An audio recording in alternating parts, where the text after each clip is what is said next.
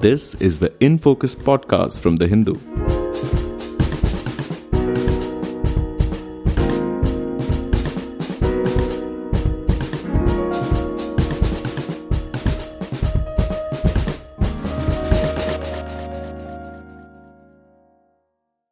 Hello and welcome to the In Focus podcast.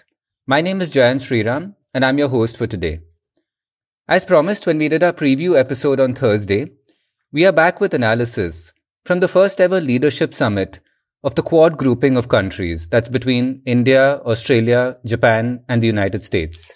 So I'm not going to say too much by way of introduction. We link to the Hindu story outlining the major takeaways from the meeting along with this podcast, in case you haven't already read it. And we'll go straight into analysis. I'm joined by Suhasini Haidar, the Hindu's Diplomatic Affairs Editor, and Ananth Krishnan, the Hindu's China Correspondent.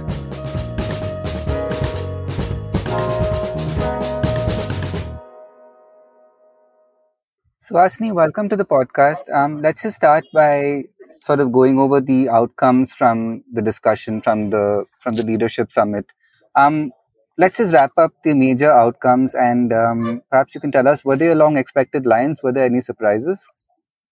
Well, when it is the first summit of anything, and this was the Quad of the US, India, Australia, Japan coming together at the summit level for the very first time. Remember, this is despite the fact that the Quad originally started way back in 2005, and then there were some meetings in 2007. So since then, there's never been a meeting of all the leadership. When you have that kind of situation, obviously, it is all uncharted territory in a sense.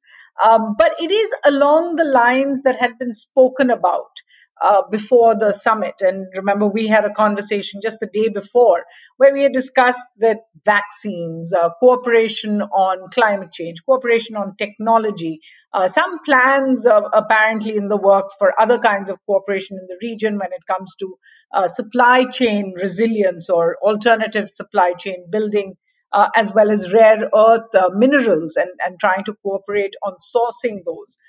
These are all some of the things that were discussed during the summit as outcomes. So we have actually for a summit a fairly productive series of statements. There was one statement called the Quad Leaders Joint Statement, which is called the Spirit of the Quad, which essentially is a series of principles they hope to abide by, going by ASEAN, the Association of Southeast Asian Countries as a kind of linchpin to the Indo-Pacific strategy, talking about common goals in the region, obviously speaking about the importance of keeping the Indo-Pacific lanes free and open, and essentially talking about the various steps forward in the Quad.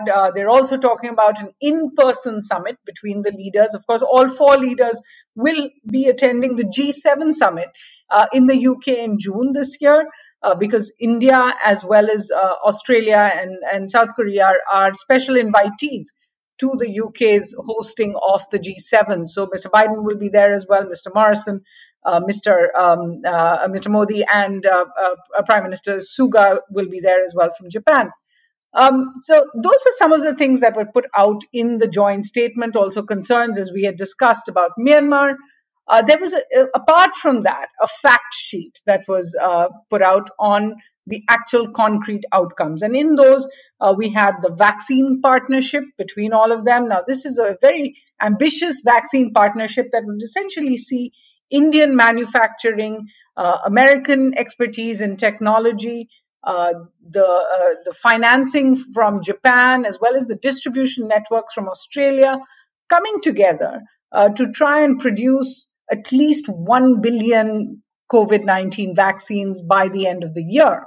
And those would be produced for distribution in the Southeast Asian region, in the Indo-Pacific, particularly to the poorer countries. We're still trying to figure out the actual financing of it and how long all of this will take.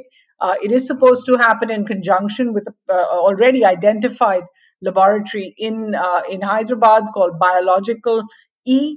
They also spoke about other areas of close partnership. It's called the Quad Climate Working Group, which is on climate change and sticking to the principles of the Paris Agreement, and another one on what is called Quad Critical and Emerging Technology Working Group, which will essentially look at critical technologies and how to ensure that those don't come under any kind of threat.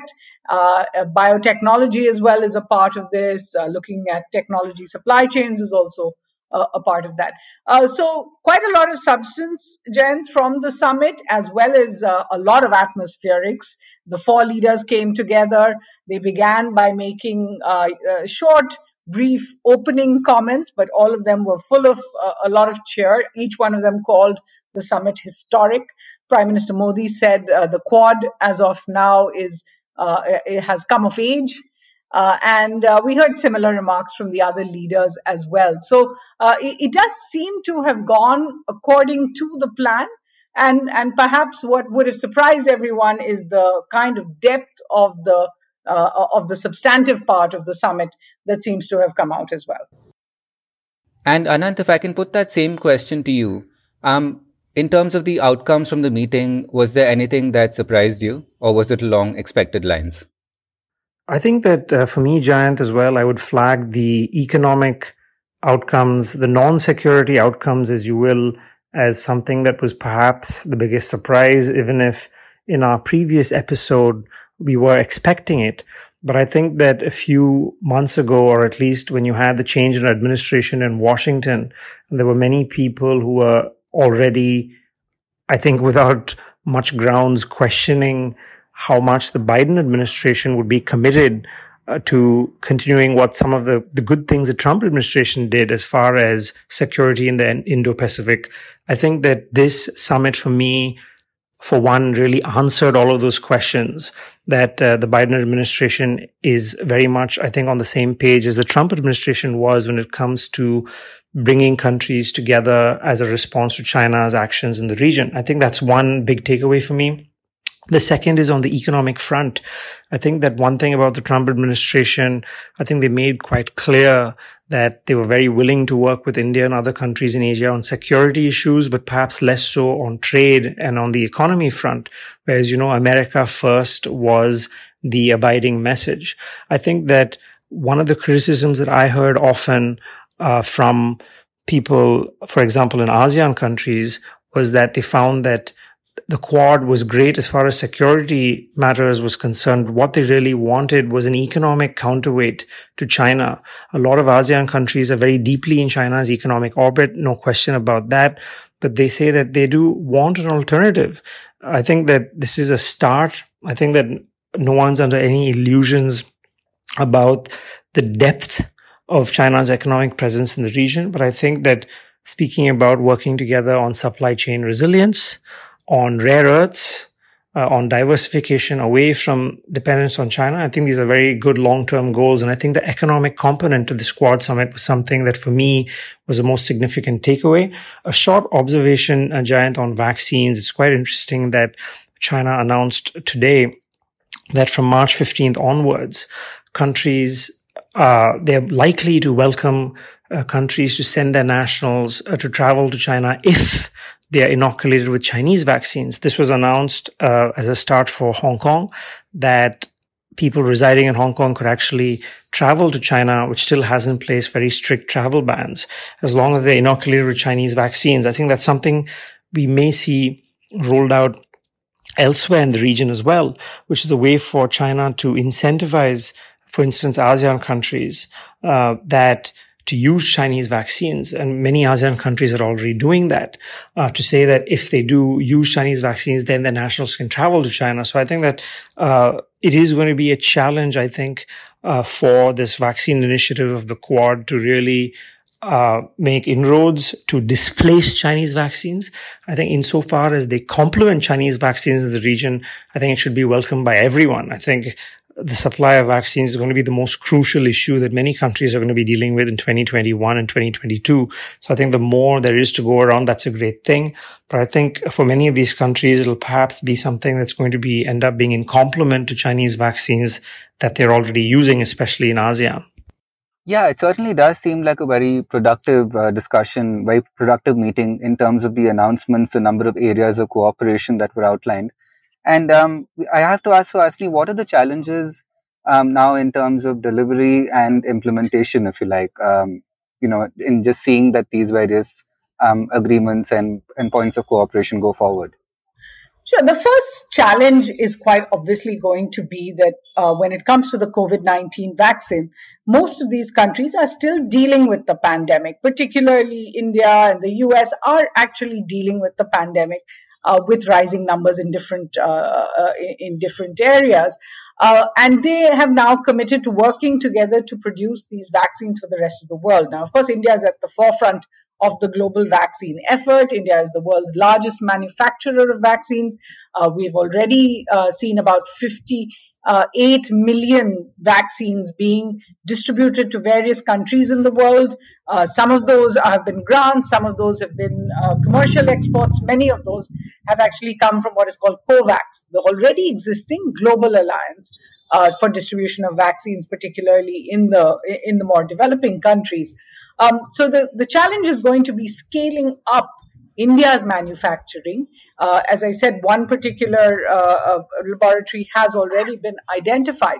But to get 1 billion vaccines produced and then out distributed, and then to have set themselves this timeline of doing it within the year, that certainly is a challenge, but the proof will be known very, very quickly about just how quickly the four countries can work together. As I said, one of the big questions has been what kind of financing are we going to see? The fact sheet actually lists out some amounts of money being put out by the various members, including we do know that there is going to be about I think about 77 million is coming from an Australian effort, about 40 million from a Japanese effort, and then America will also be making an amount of about 100 million in terms of immunization.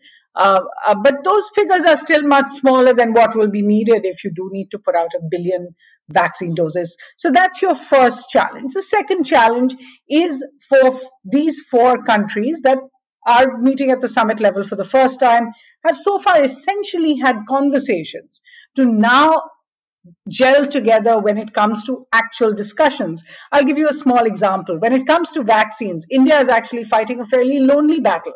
It tied up only with South Africa at the WTO to try and ask for Western countries to waive what are called TRIPS or international patents on vaccines so that they could produce them generically for distribution around the world. Now, that is something that has become a bit of a fight at the WTO. In addition, the US already has laws that prohibit any kind of export of essential ingredients used in these vaccines. So the US will have to waive its own law as well in order to cooperate with India if it is going to be the Johnson & Johnson vaccine, for example, that will be produced at Biological E. We also have the next challenge, which is really a wild card, if you like, which is what is the kind of pushback the Quad is going to receive when it comes from China. Right now, China has certainly made some negative comments about the Quad, essentially saying, well, we hope this is not a containment strategy.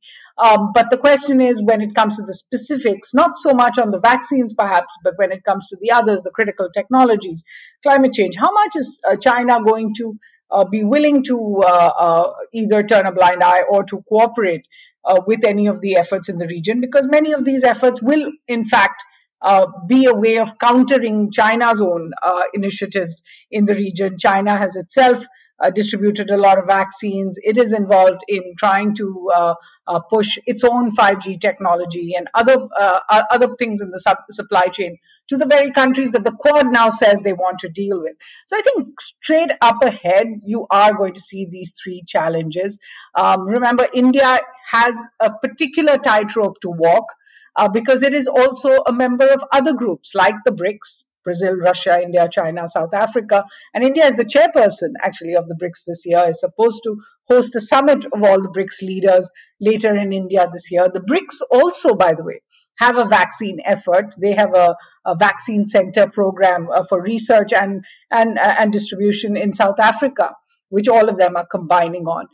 So India will have to walk its own tightrope because it is not a part of alliances with the others as US, Japan, and Australia have.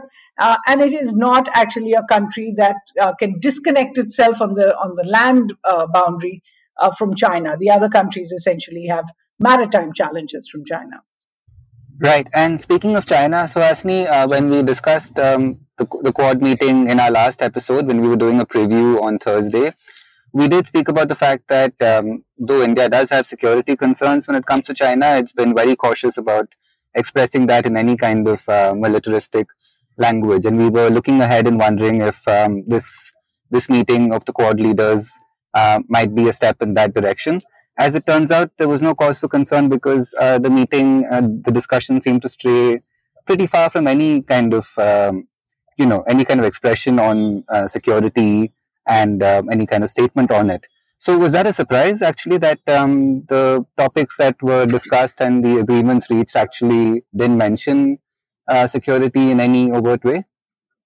Well, the truth is that there was very little expectation because we had spoken to officials here, officials in Washington had been briefing as well, that there was very little expectation that there would be an overt militaristic note to this particular summit. It was always going to be about what Prime Minister Modi said was the Quad becoming a force for good in the world.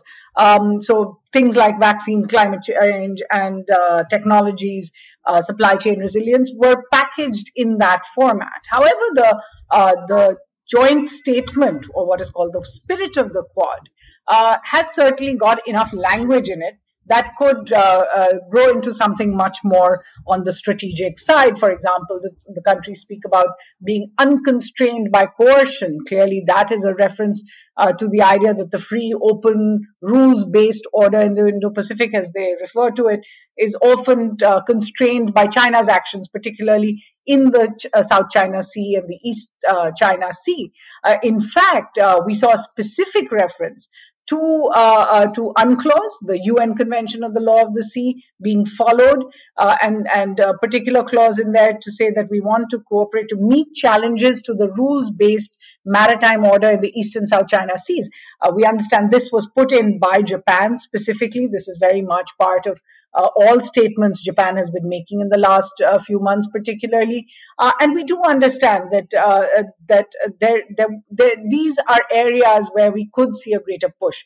So, if the Quad, for example, was to go into joint patrolling in these regions, in those areas, those would be seen as a sort of confrontation area with China. But you're quite right. Right now, this is not the main theme, if you like, of what we saw at the Quad meeting on Friday. If there were discussions on China, and we understand that there were serious, in-depth discussions on China in the roughly 90-minute meeting, they were kept private. And officials briefing, in fact, said that while we did have these conversations, these were not part of the public conversation. One of the reasons is to stave off this kind of idea that China has been talking about, that the Quad in some way is an anti-China or China containment initiative, or what they call the Indo-Pacific NATO. Those were the words used by the Chinese Foreign Minister Wang Yi. The second part is that the Quad very much depends on its cooperation with the ASEAN countries, the 10 nations of Southeast Asia. And those are countries that are so inextricably linked, particularly on trade, but also on security with China, that any kind of very, very strong language would also become difficult to deal with the ASEAN countries as well. So we are seeing a certain amount of caution when it comes to using terms over here. One of the interesting places, Jayant, where there is a strange balance that must be reached, is the idea of working on other countries. So, for example, in ASEAN, there is Myanmar, which is going through this situation. The junta there overthrew the elected leadership at the beginning of February. And the international community has expressed various measures of concern. But while India at the UN Security Council has been working in effect closer with China to ensure that the wording on Myanmar is not as strong as perhaps the US and its allies would like. Here in the Quad, we also saw a statement of Myanmar coming out. So it's just one more signal, perhaps, of the kind of difficult balances the Quad is going to have to work in order to go forward, to bring real cooperation between the four countries. But I think we are going to see an action-packed year when it comes to the Quad. As I said, it's a grouping that came together in 2005 after the tsunami in 2004, and the four countries had cooperated on HADR, as it is known, humanitarian assistance and disaster relief. So it's been a long time coming to see this kind of a summit come together, and then for very concrete proposals on how to cooperate come together. And I sense with the idea of another summit within this year, we are going to see a lot more action. And Ananth, if I could come to you again, what's been the reaction from the China side about the meeting? Has there been any statement about either the meeting itself or the joint statement that was released in terms of the areas of cooperation that these countries have outlined? This being the weekend, Jayant, so far there hasn't been a big statement yet reacting to the Quad joint statement from Beijing. But there were two statements from the Chinese Foreign Ministry in the 2 days leading up to the summit, and they were both quite interesting. They were reflecting a very consistent message that we've heard from China and from China's foreign minister as well, that they viewed this as, even if they didn't name the Quad, they hit out at what they called countries that build exclusive blocks and countries that, quote unquote, follow selective multilateralism, which is what Foreign Minister Wang Yi said recently at his annual press conference. So I think that that's something we're going to hear more from them. The Chinese state media and Chinese strategy experts have been giving a lot of attention to the Quad meet. It is going to get a lot of attention next week as well, something I'm sure that we will track. And I think the message seems to be twofold. This is US led in their view, which actually I think it isn't really the case. This is US led or US dominated, but the view it's being framed in China as being US led as something aimed at containing China.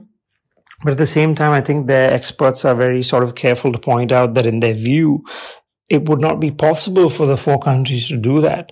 And I think the point that they've been highlighting is the fact that all four countries have their own different relations with China. Interestingly, in some of the Chinese commentaries, India's independent foreign policy, the fact that it's not a US ally in the sense that Japan and Australia are, is something that's very prominently highlighted in the Chinese media. Also, I think the fact that India's problems with China are predominantly on its land boundaries, unlike Japan, of course, which has problems with China in the East China Sea. We should note the Quad joint statement specifically mentioned the East China Sea and South China Sea disputes. It did not mention the India-China boundary dispute, which is quite interesting, and the fact that Japan is quite happy to have its dispute with China named in the joint statement, but India has chosen not to. I think that's quite interesting. And I think that the point that the Chinese commentary seem to be making in a nutshell is that at the end of the day, all four of the Quad countries would prioritize their own concerns with China over concerns of the other three. But I think that that isn't to say there isn't space for them to work together. I don't think it's anyone's expectation that, including any of the four countries' expectation, that they have to stand together on every single issue when it comes to China. I think this is more about finding shared spaces where they can work together.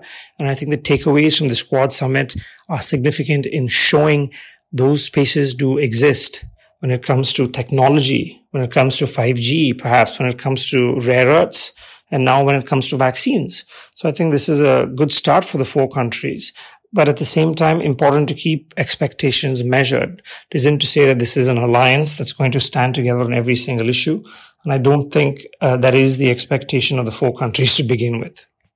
And Suhasini, how much is India's own relationship with China at this point a concern? What are the concerns that that India is laying out?